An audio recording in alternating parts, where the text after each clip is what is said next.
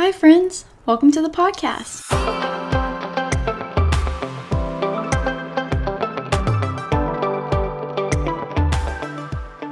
We live in a world where truth is relative and feelings are ultimate.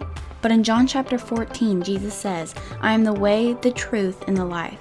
You see, both freedom and life are found in truth. They're found in God's Word. And that's why on this podcast, we remain rooted in Scripture. Despite what culture might say, what our opinions might be, or how we might feel, we look to the Word of God to be our foundation of truth.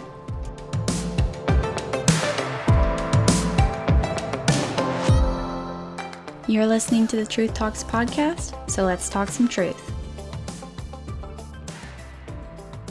Hey guys, it's Caroline. Welcome back to the Truth Talks podcast. Today we're going to be talking about the fruits of the Spirit, which if you ever went to VBS as a kid, like just ever once in your life, then you know what the fruits of the Spirit are, because you learned an annoying song about it that will still get stuck in your head 15 years later if you're me.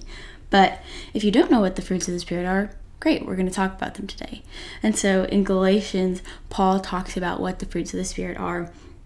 Galatians chapter 5, starting in verse 22, it says, "But the fruit of the Spirit is love, joy, peace, patience, kindness, goodness, faithfulness, gentleness, and self-control." And so I think, we see a lot in the Bible about how Christians are to bear fruit. They're supposed to produce fruit. And so fruits of the Spirit are evidence of our faith, but they're not the means by which we are saved. So fruits of the Spirit are evidence of the Holy Spirit being present in your life, but they are not what earns your salvation. In Ephesians 2, 8 through 9, it talks about how, it is for by grace we have been saved. This is not of your own doing, so that no one can boast about it. And so praise the Lord that there's nothing that we could ever do to earn salvation, and that He sent His Son to die the death that we deserved and pay the debt that we owed. Salvation is now this free gift that God graciously, mercifully gives us. However, we still are called to pursue the fruits of the Spirit and develop those in our life.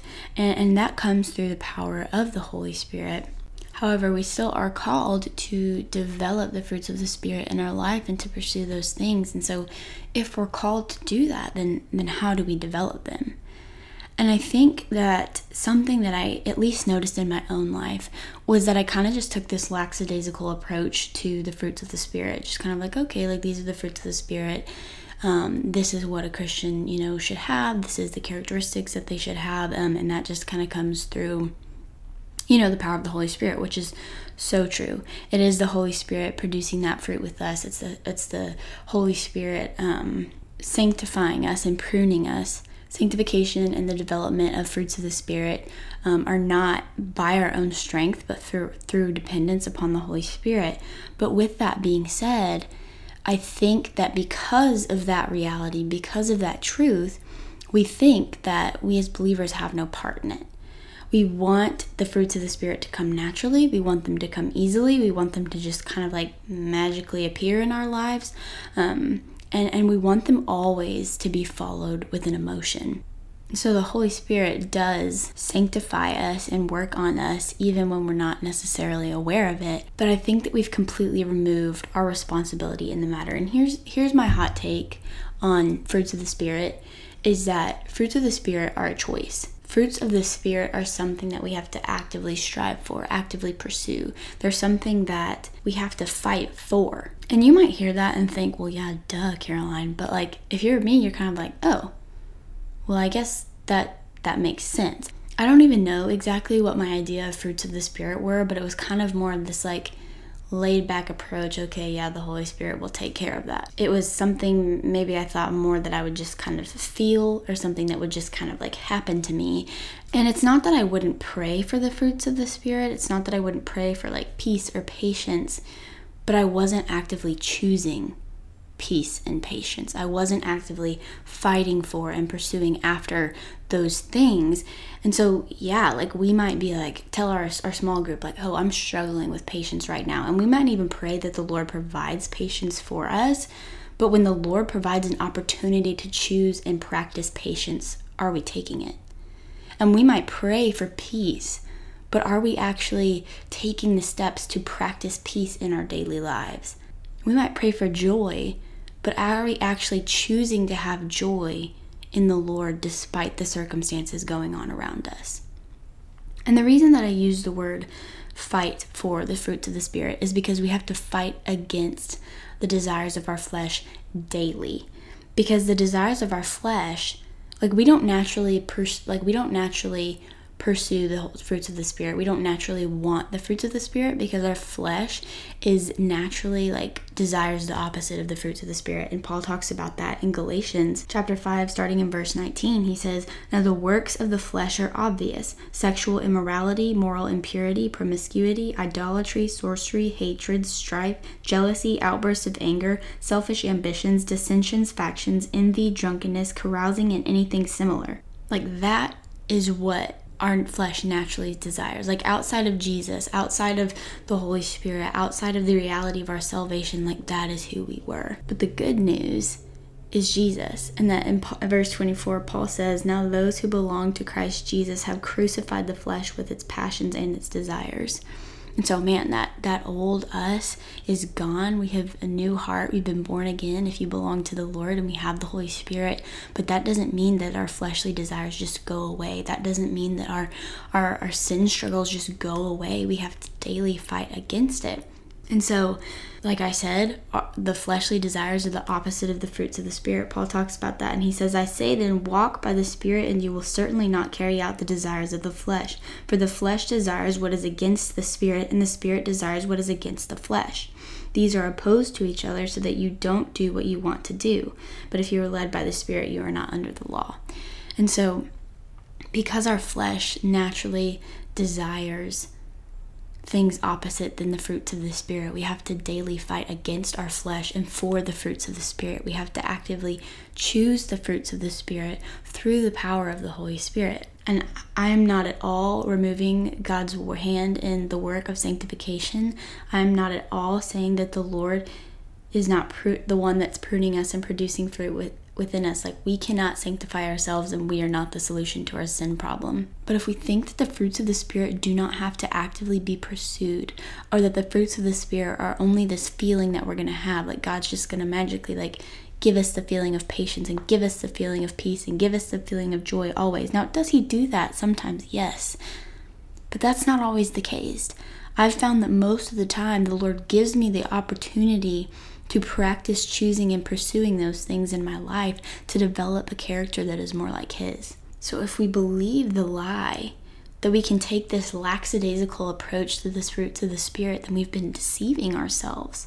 And I think that if we could just understand that through Jesus' death on the cross, we now have a choice to say no to the desires of our flesh. Our flesh has been crucified with Christ. And now we have this new reality as a believer where we're filled with the Holy Spirit. So we now have the choice to say yes to what is good and no to our sin and our fleshly desires. If we could just understand that the cross has given us the freedom of that option, and that through the power of the Holy Spirit we can choose the fruits of the Spirit rather than the desires of our flesh, I think we would find so much more freedom in our lives. And so if fruits of the Spirit are choices to be made, if there's something that is to be actively pursued, then how do we do that? First, be in prayer. Pray that the Holy Spirit would give you the strength to do so, because we cannot develop them like our own. It's kind of this confusing concept where it's we can do nothing without the power of the Holy Spirit, but we also have responsibility. And so, just pray that the Lord would help to develop those things in you. Pray that he would give you the strength to choose and fight for those things. Second, use the sword of the Spirit. The Lord has given us a weapon, and it is his word. It is the sword of truth, and so use that. In John 17:7, Jesus is praying to God before he's about to go be crucified, and he asked that God would sanctify believers through his word. And so we are sanctified through the reading and the obedience of the word of God. The scriptures also say discipline yourself for godliness. Practice those spiritual disciplines, and practice the discipline of choosing obedience, choosing the fruits of the Spirit, rather than just wanting it to kind of just come easily.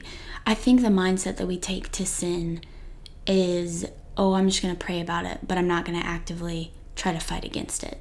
I'm going to pray that the Lord changes this, but I'm not actually going to do anything to fight against my sin. Why? Because fighting against sin is hard. It's difficult. And we think hard things are bad things. And we don't want faith to be about discipline. And I'm not saying pull yourself by your bootstraps. I'm not saying, oh, just be holy or be better. That's not what I'm saying at all. But I think the reality is that faith isn't based on our feelings. And therefore we can't act like it is.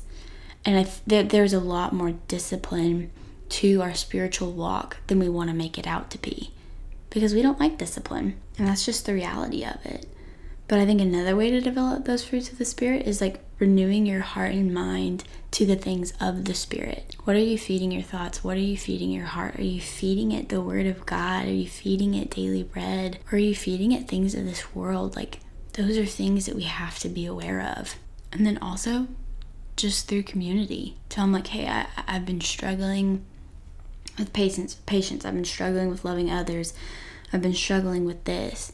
And then have them keep you accountable. Next time you see them, have them ask you, how are you fighting against that sin? Or how are you fighting for that fruit of the Spirit? Because I think that's a much more powerful and helpful question. Because if you're struggling with something, great. Like, welcome to the rest of every other believer. Like, we all struggle with sin. But the question is, how are you fighting against it? And how are you fighting for what the Lord calls us to? And again, all of this is done through the power of the Holy Spirit and our dependence on Him. But that's all that I have for you guys today. It was a short podcast today, but thank you for joining me. I hope to see you back next week.